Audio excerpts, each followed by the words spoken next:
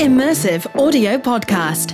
In conversation with industry thought leaders, practitioners, artists, academics, and entrepreneurs, discussing all aspects of this rapidly evolving industry, from art, science, and business to practical insights and project case studies. We aim to inform, educate, explore, and unite the community. Welcome to the Immersive Audio Podcast, brought to you by 1618 Digital. Today, Catherine Robinson joins host Oliver Cadell in the studio.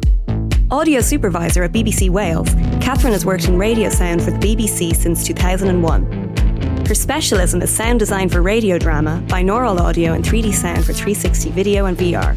Catherine discusses her role at the BBC, the first binaural episode of a TV programme available on the BBC iPlayer, Doctor Who, how content will drive immersive audio consumption and bringing immersive audio to the masses.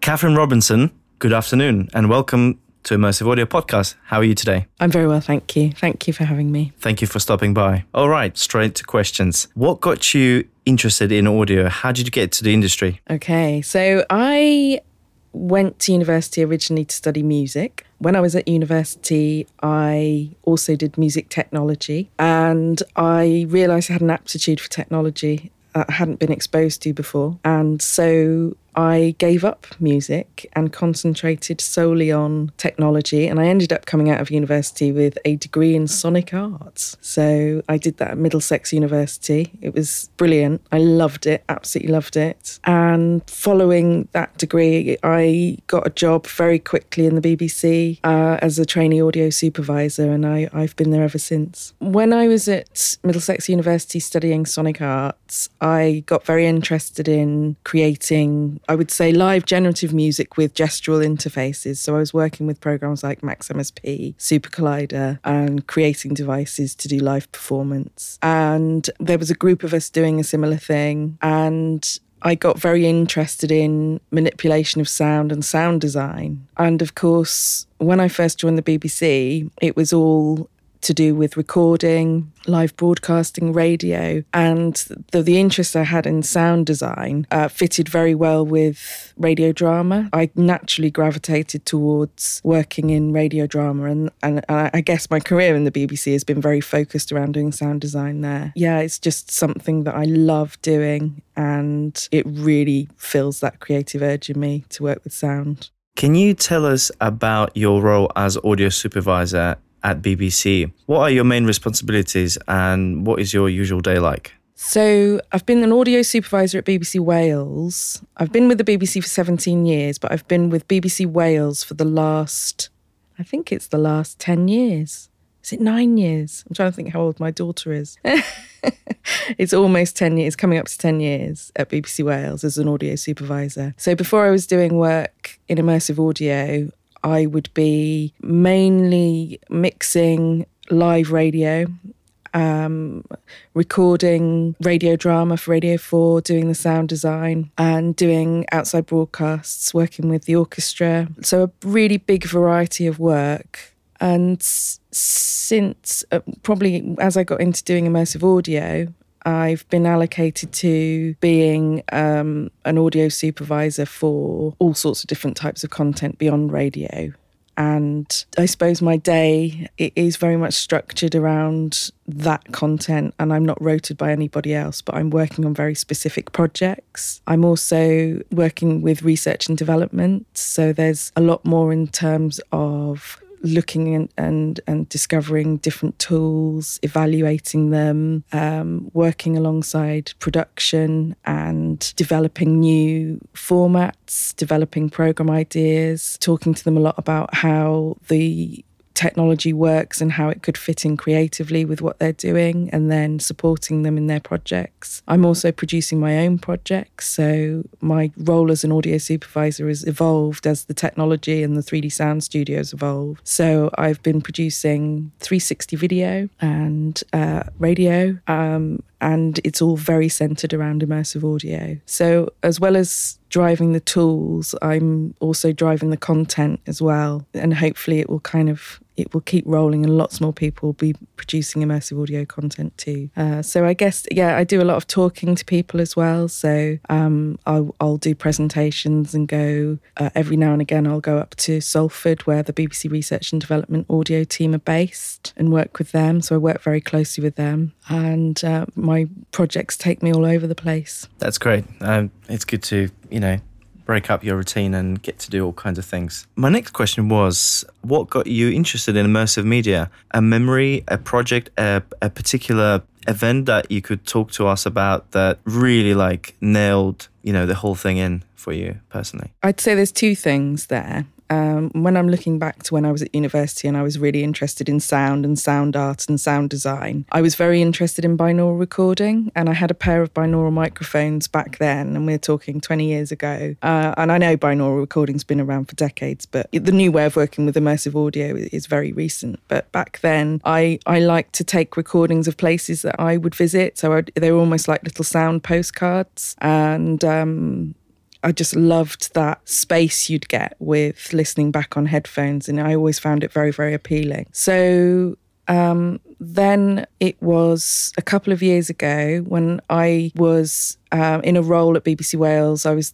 the innovation lead for BBC Wales. It was a little sidestep for me. It was a way of looking at lots of new technology and innovation and bringing it back to the business and saying, this is what we could be using. And while I was doing that role, I discovered what the BBC Research and Development team were doing in Salford with immersive audio, and we formed a collaboration with Radio Drama in Wales, R&D, on a project called Ring, which is a Japanese horror tale by Koji Suzuki, and it was adapted by Anita Sullivan, and it was for Radio 4's Fright Night. They decided to create a stereo version for the transmission, and they also wanted to have a immersive audio version. So we did two mixes. We did a stereo mix. I recorded it all, did the edit and did the sound design. And once that was complete, I went up to the lab in Salford at Research and Development and did the immersive mix with them using their tools that they'd created. So after that was it. I had the bug and I wanted to do more. And I could see the possibilities. I could see the potential. So that's when I set about bringing together all the tools at BBC Wales to enable us to create all sorts of different types of immersive audio content. At the same time as doing that role, I was looking and researching 360 video, and we were starting to create content there. And we realised really quickly that in order to create immersive VR and 360 experiences, that the audio was so important. And again, we were using the research from R&D, working very closely with them in order for us to create a workflow that worked to create content and work with different productions. So I haven't really stopped since that first audio drama, Ring, back in 2015. And there was another one at the same time called The Stone Tapes, which again, there was a linear transmission in stereo, and then they did an immersive version as well. You've created a sound design and binaural mix for Ring for Radio 4. Was this something you were involved with from the very beginning? Did you learn anything new from this project? Yes, I was involved with it from the point of capture. So I had discussions with the director, James Robinson, around the sound and around some of the sound design we might do. We had some discussion about what might work in binaural. We did an A/B comparison afterwards. We kind of chopped together the stereo version, and then it changes every now and again to the binaural version, so you can hear the difference, hear what it's doing to the sounds. And it just opens up the space. It's like someone's knocking the walls down, and you get this amazing feeling of space around you and things happening around you. And I don't necessarily think that's a good thing. Got to be honest, I think that the stereo version was a bit more engaging. With every now and again with the binaural version, it was a little bit more effective in terms of the soundscape and feeling as though you were in there. But in terms of narrative engagement, I felt that production benefited from very close voices, very stylised sound design, and a really pacey narrative. And it was more about that rather than the immersive audio that gave it the qualities that it had.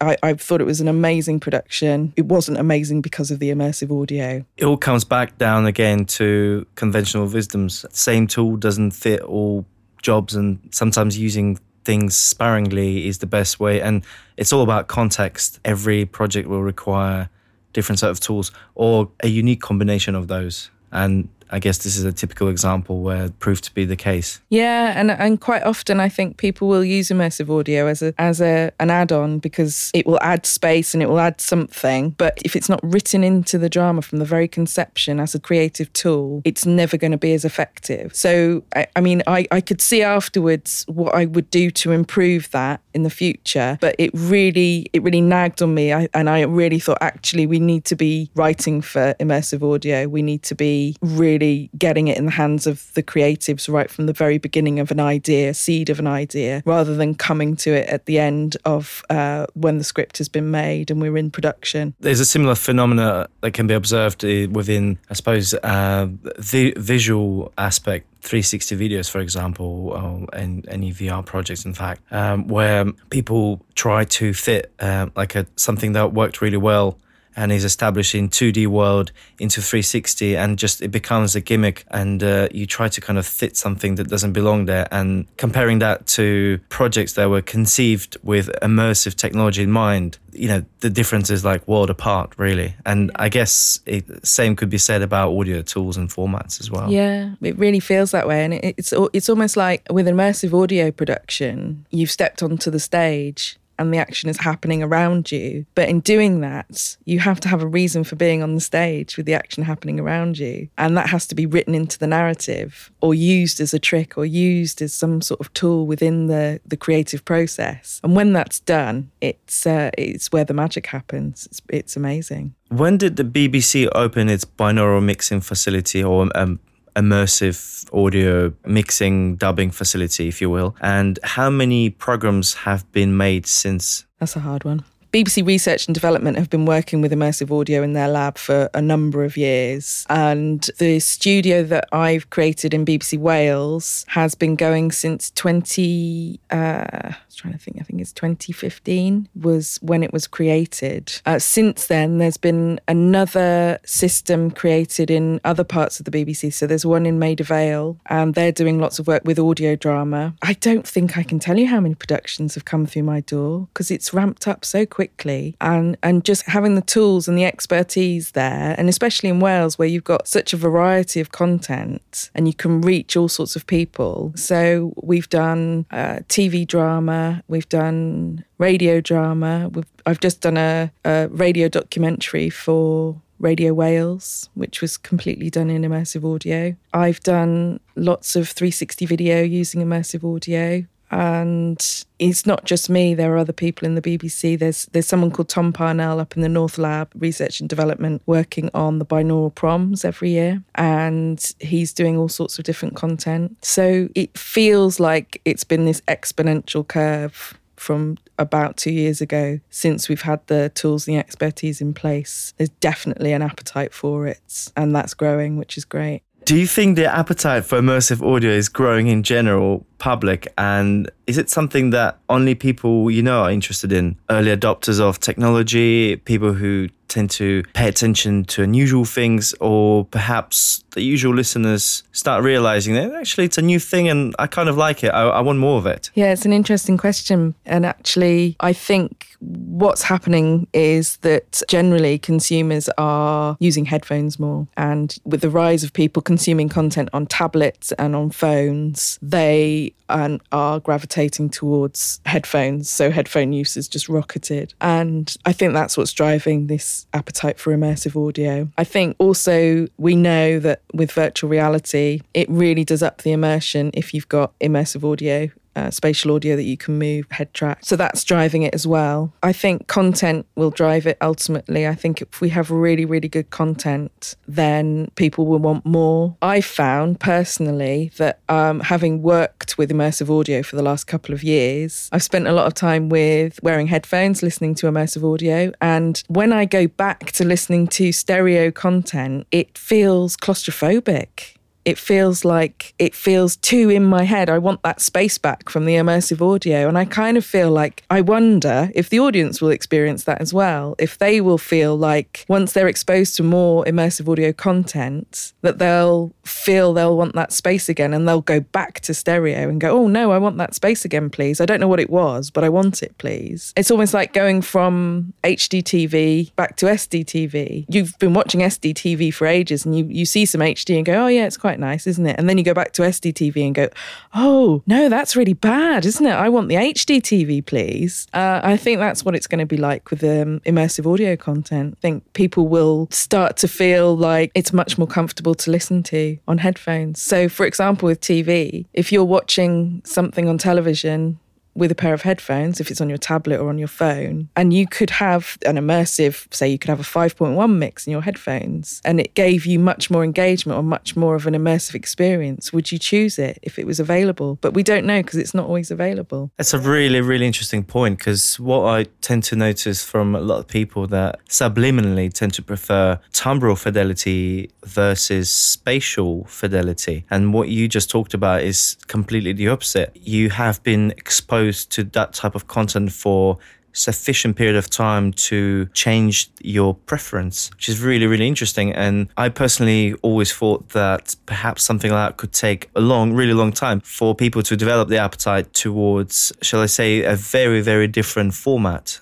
The way it sounds and the way it's consumed. Yeah, and I think as well, we're kind of discovering the craft of immersive audio, what works, what doesn't, what the audience like, what their level of engagement is. And I mean, some of the things, especially when we did the Doctor Who episode, we found that there was something to do with the way the sounds mask each other in normal audio when you listen on headphones that makes it difficult for people to hear the narrative. And when we did the press screening, we had somebody who came up to us afterwards and said, that's the first time I've ever listened and watched a TV drama without subtitles because I can't hear very well and I normally wear hearing aids. And he said because of the spatial spread of the sounds weren't fighting with each other. So although the overall impact of the music and the effects still had their dramatic response and their emotional effect, he could still hear every word of the narrative, and because it wasn't being masked, it was held in azimuth and elevation in space, just sound clearer from all the other things going on in the sounds in the mix, which was a side effect that we didn't really think about when we were creating it. And now we're thinking that's so interesting, and it's such a huge problem for people to hear the words on programs. Maybe spatial audio is something that will really, really help. It's really interesting because you're still utilizing two channels. So all of a sudden there's so much more room for speech, and it translates through a very real case study where somebody said, I can actually hear what's going on, compared to the usual one when they struggle with that. That's really interesting. Are there any other interesting observations and case studies that you could share with regards spatial audio, binaural audio versus traditional audio? Music is always something that's discussed a lot. And again, I think about it very much in terms of drama narratives. I think we've got very fixed expectations of how we normally mix music, and the blend of that music is the creative's choice. They've chosen those instruments and they've chosen those frequencies to blend together to make a whole sound. And if you start to separate those sounds in three-dimensional space, the blend is very, very different of those sounds. So taking something that's been traditionally composed, for example, if you just take a band, you've got drums, bass, guitar, vocals, and you then mix it for spatial audio, I think it doesn't work. I think it takes you away from what it is the artist was trying to achieve. So for me, it's about using spatial audio as a creative tool and saying to the artist right from the conception, use this in your composition. Use spatial audio much like you'd use frequency or timbre or anything like that. And, you know, it's about exposing the tools and the craft and the expertise to the artists and collaborating with them, working with them and seeing what we can do creatively together. I guess that's what my mission is with binaural spatial audio, is getting in the hands of creatives and collaborating and seeing what happens. I think that's where the magic happens. I know when we did Doctor Who as well, there were quite surprising things about where you would place the music and where you would automatically think of placing orchestral music, for example, you feel as though you should be putting it slightly in front of you, as an orchestra would be placed in front of you on a stage, and the way they'll be laid out from left to right, and it feels like you should put them there, but actually it doesn't feel right. So there was a lot of experimenting with where to put it. So we were moving it around in three-dimensional space, and both of us agreeing, actually, it's behind us now and it's around there, but that feels right. I don't know why. It just feels right. And maybe there's something more to think about and research into why, but we were really just doing it instinctually. And the other thing was to do with, generally, you don't want anyone to notice the sound. If someone's noticed the sound and it breaks them out of the narrative, you've done something wrong. It needs to just be completely seamless and not upset any of the enjoyment of the actual story. So when we were experimenting with the voices, I'm saying we, I'm talking about myself. There was Darren Clement, who was the engineer who did the spatial mix for Doctor Who works on Doctor Who all the time. So we were looking at the voices, and when someone was off screen and then they were suddenly on screen and the picture shots changed from wide to narrow, should the voices jump around and should they match actually where they are? But we found that when we did that, the sounds were jumping around so much it completely distracted you from the narrative. So there was very little of that done, and most of the spatialization was in the sounds happening around the characters in the story, and actually it just happened to be that the story really lent itself to spatial audio because the team had really thought about which episode would work well. So there's a good understanding from that point of view of what would work well. So yeah, we learned quite a lot there. Great. We're talking about Doctor Who now. I'm very excited. How did the idea to make the episode in binaural came about? So it came around after we did the Russell T Davies adaptation of A Midsummer Night's Dream, and we mixed that in binaural as an experiment for BBC Taster, which is our experimental platform for new content at the BBC. And the exec producer for A Midsummer Night's Dream was Brian Minchin, who is the exec producer on Doctor Who. And when we originally set about trying to do the binaural Midsummer Night's Dream, we realised we had to get all the people on board that were going to be working on the sound. So that means we had to have meetings with the dubbing mixers, with the track layers, with speech editors, and we exposed them to what the tools could do. We exposed them to some A/B comparison content of what it sounded like in stereo and then what it sounded like in immersive audio. So after doing that, and gradually we got everyone interested. And, you know, some people have been working in stereo and with 5.1 for years and years and years, and they don't want to change their workflows. And they know what they're doing inside out. And people don't know whether this is going to work or not. This is experimental. Not everyone's going to be interested, but we were just really lucky to have so many brilliant people who were just genuinely excited by the technology and by what we could achieve. And after doing Midsummer Night's Dream, that was where the seed was sown, really, and that's when Brian Minchin went away and said, he came back and said, I think there's an episode in the next series which would work really well. And so we collaborated with BBC Research and Development again to create this special episode. And what was really exciting about that episode was that it was the first ever binaural TV programme to be put on BBC iPlayer. And that was very difficult to set up. I was thinking, how do we direct audiences to the headphone-only listening version versus we don't want them to be directed to the wrong version and things like that. So it was quite complicated setting up those systems and ways for people to find it. We had to wait until the episode was finished for the terrestrial audience. We were booked in and kind of waiting in the wings for everything to be finished, and dates got shifted around, and eventually when it all happened, we were just ready to go, and we set up all the equipment, and we had all of our workflows and all the lessons we'd learnt from A Midsummer Night's Dream already done, which set us up really, really well for doing the immersive mix of Doctor Who. Darren was confident with the equipment, and he'd also been involved in the track lay and the speech edit, so he'd organised the Pro Tools session in a way that would allow him to understand and easily mix the sections that needed to be immersive. So it just flowed really nicely and it all worked really well.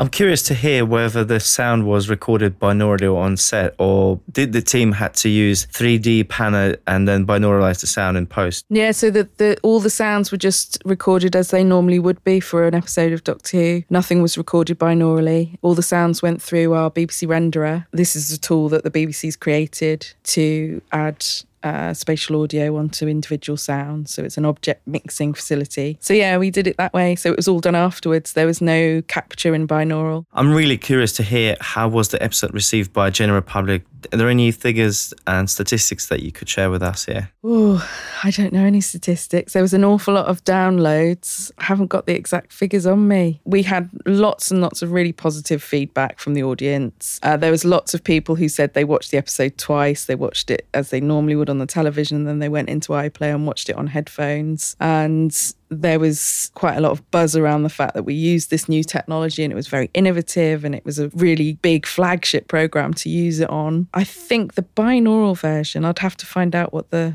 actual final figure was, but it was quite high. By the sound of it, a lot of people definitely enjoyed it. I certainly did. I watched it and I thought that was quite fresh and different. Are there other TV and radio producers who become more and more interested in binaural sound? And is it reasonable to assume that perhaps we can expect a dedicated immersive audio piece of content which is maybe in future become as iconic as Doctor Who, conceived and written with immersive technology in mind? Yeah, I mean, there was a new format that I got off the ground last year, which was for Radio 4 called the Pod Plays. And these were a collection of short form audio dramas for online only that was specially written for binaural audio. So they're well worth a listen to. They vary in length and vary in style. The idea is that you feel slightly more immersed by going to the location in which the drama is set. So, for example, there's one where you're invited to lie in your bed with your headphones on, listening on a tablet or a phone. And then binaurally, it feels as though someone is set in your bedroom and they're talking to you, and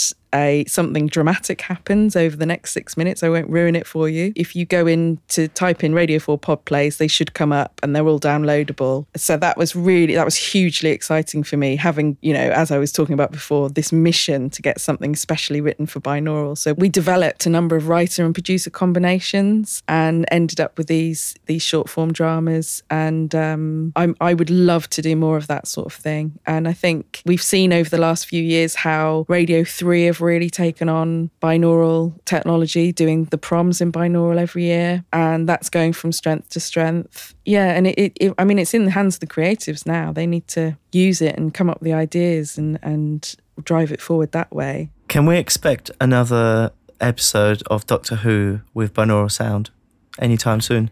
I don't know. I have no idea. I would love to. I'd love to do another one. Catherine, where do you see immersive audio heading in the near future, or perhaps distant future if you feel ambitious? If I'm future gazing and my own experiences of working with immersive audio and wanting immersive audio more, I would love to see all content that's out there in surround sound to be available for the headphone user, and even for your device to just recognise that you've plugged your headphones in and you get the surround sound version on your headphones. I remember doing a flight and I was looking around and everyone's watching films and you've kind of got a captive audience and everyone's on headphones. And again, I was sitting there thinking, oh, this is really claustrophobic, this stereo listening malarkey. I want the space, please. And I thought, if only you could have, because I'm sure all of those films I was watching on the plane had beautiful 5.1 mixes, but I couldn't access them on my headphones. And I was thinking, I know I could access this if only it was spatialized using these new tools. And, I'd hope to see that in the next few years. I hope we can all have that choice. I'd also like to see more creative, immersive audio productions happening from conception and not just a square peg round hole scenario. Well, I can imagine that the way that we consume immersive audio, especially with 360 video, is going to improve a lot over the next few years, and we see more standardization because those have been the stumbling blocks of recent times. But in the meantime, we're kind of working in this area, we're learning the craft and learning what works, what doesn't. So when the technology catches up to be able to give that accurate reproduction, we'll all be hopefully ready with our skills.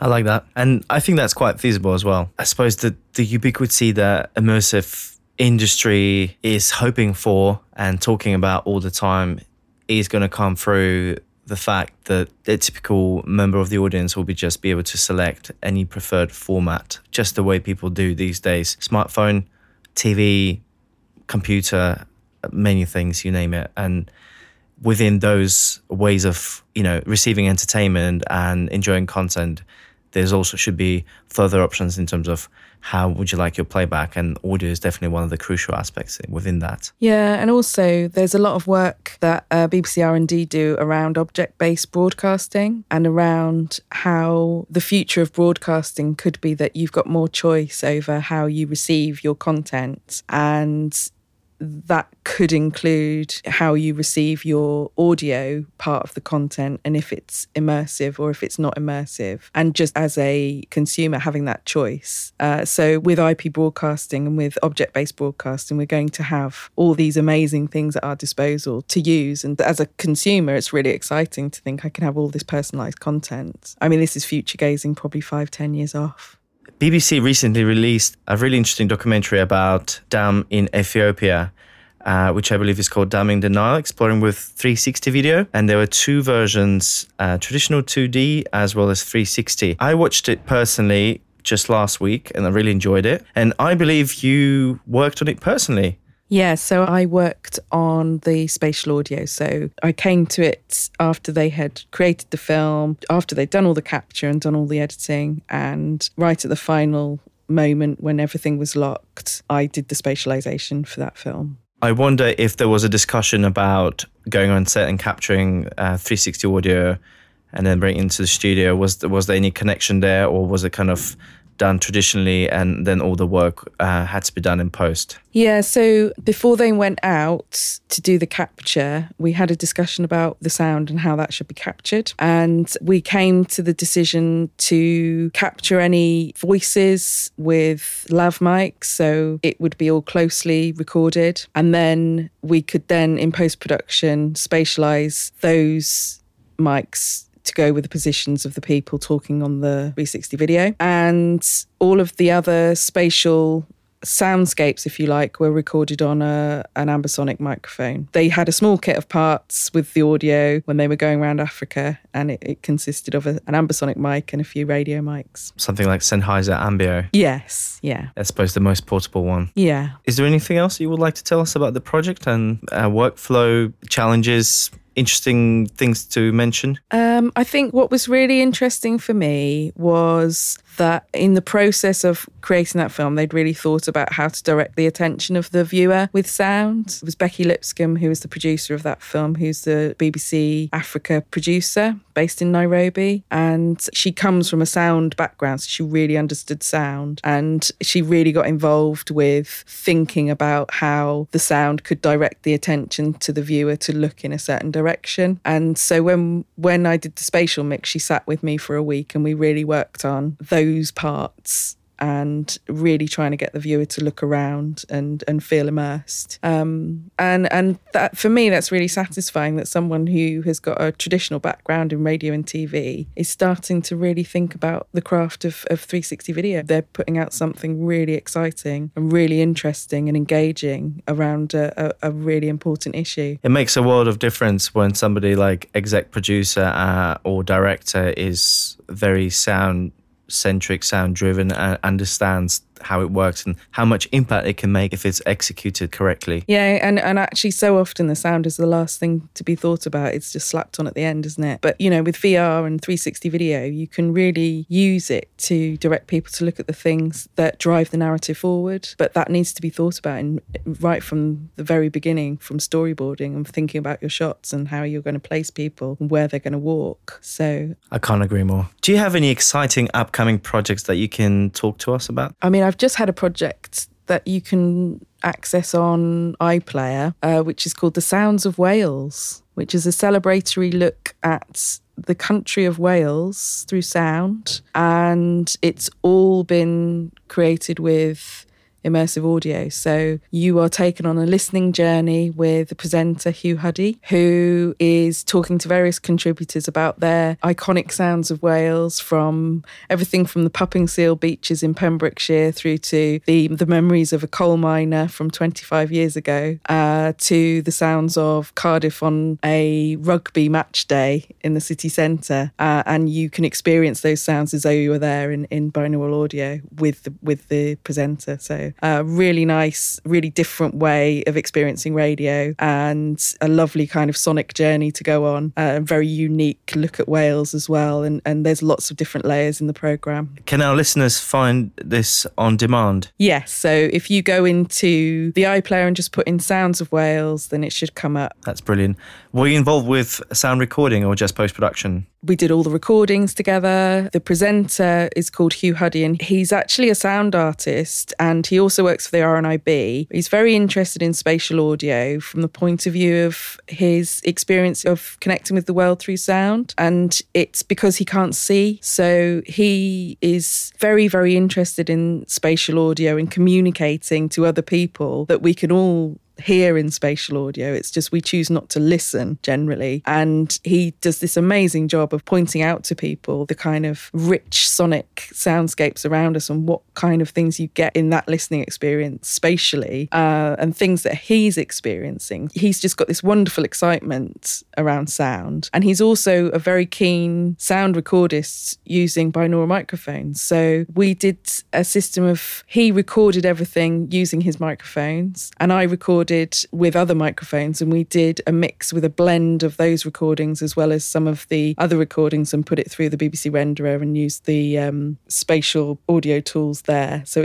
it was a real mix as well. And the other thing about it was it kind of flips between ordinary mono and stereo and then back into binaural, and it suddenly opens up and breathes again. And I think that's another nice trick to use when you're mixing with binaural audio, because we're very used to listening every day to the world in binaural. That's what we do. And after about 30 seconds of listening to binaural content, your brain adjusts and you're used to it. And that kind of magic disappears a little bit, and you forget that you're listening to something in binaural. But if you keep revisiting it by going back to something that's mono or stereo, and then if it's links or something in between or a little reflective thought in sound, and then go back to the binaural section, that lovely magic reappears again. And you get that amazing sense of, oh, it's all opened up and the space around me is there, and I can feel that this is different. And that's really nice for the audience to experience.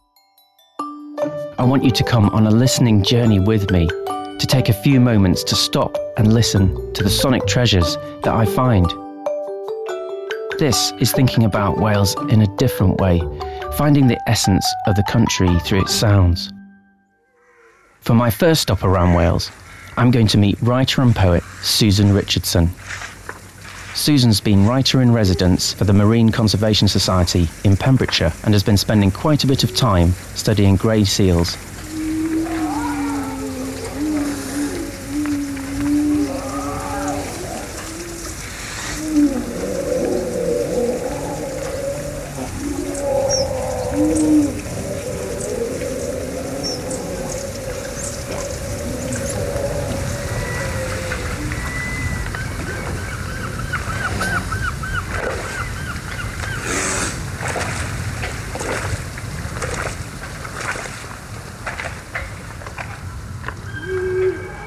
I continue my journey now to my stag to meet Roy Meredith.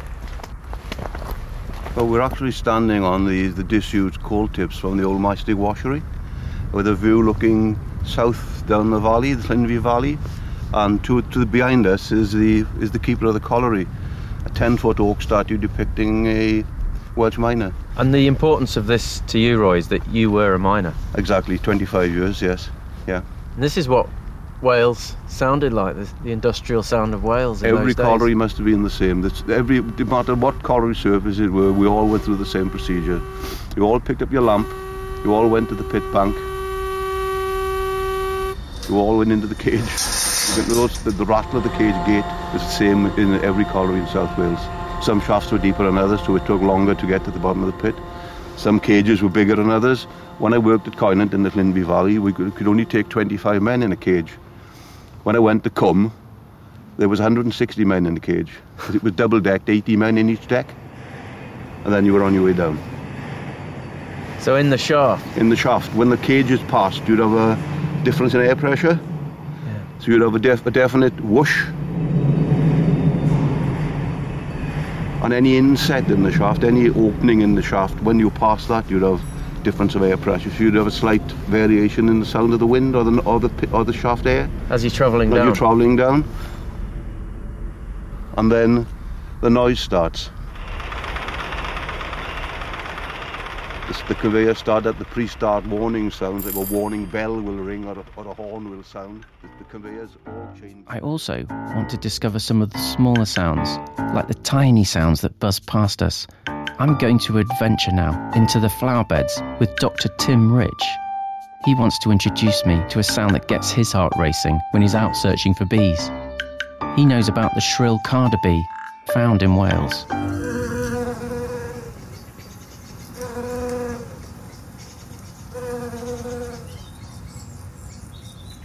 Is it distinctly high pitch? Would you really not miss it once you get to know it? Once you get to know it, yes, very definitely. So when we've been out looking for them in August, you could pick them out quite quickly that they were different and just by the higher pitch. Yes. And they're also quite fast bees again, so that this is where the sound was very useful for picking them up.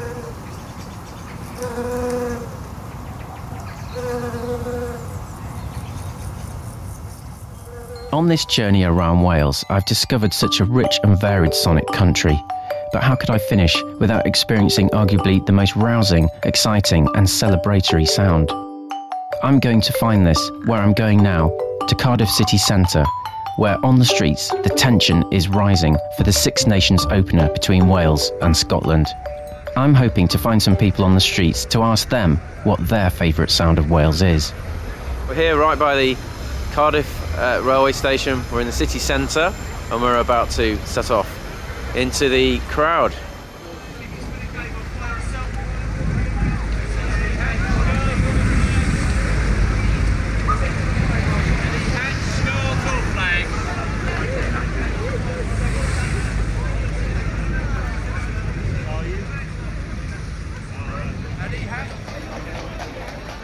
You totally sold it. Looking forward to it. Moving on to my last couple of questions, which ask pretty much every guest. Which project that you've been involved with are you most proud of and why? I'm really proud of working on the episode of Doctor Who in binaural because it felt like I was bringing immersive audio to the masses. That just felt amazing, and it's something that I'm really passionate about and excited about, and I just want to share it with people. And Doctor Who being such a kind of innovative and forward-thinking programme anyway, it was just the perfect platform. I'm really proud of working on the pod plays because it was a new format that was created through communicating what immersive audio can do creatively. So I'm really proud of the fact that they were specially written for binaural audio, and I hope that paves the way for more content of this nature. And I mean, Sounds of Wales was fantastic to work on as well because it's such a unique way of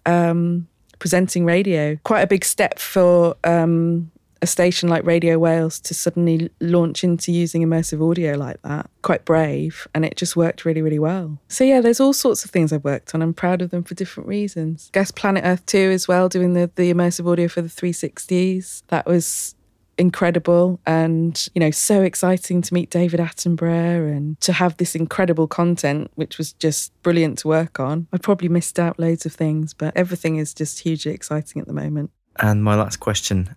For somebody who's young and ambitious and is really passionate about audio or any pocket of the industry who really wants to get involved but doesn't know where to start, what would be your one piece of advice that you potentially picked up during your career or perhaps something you figured out personally and you just would like to pass on? I think with immersive audio, I would say just constantly listen to the world and analyse it and think about what's in there and how you would reproduce it. And I learnt this craft years ago. I used to work on The Archers, and I used to do the sound effects on The Archers, which is a radio series, a radio drama on Radio 4. And I would create the soundscape and the sound effects for the archers. And in order to replicate those sounds, I would always be listening to the world and thinking about what I could use to replicate those sounds in studio. And I think that's the same for immersive audio. I think there's a real temptation for us to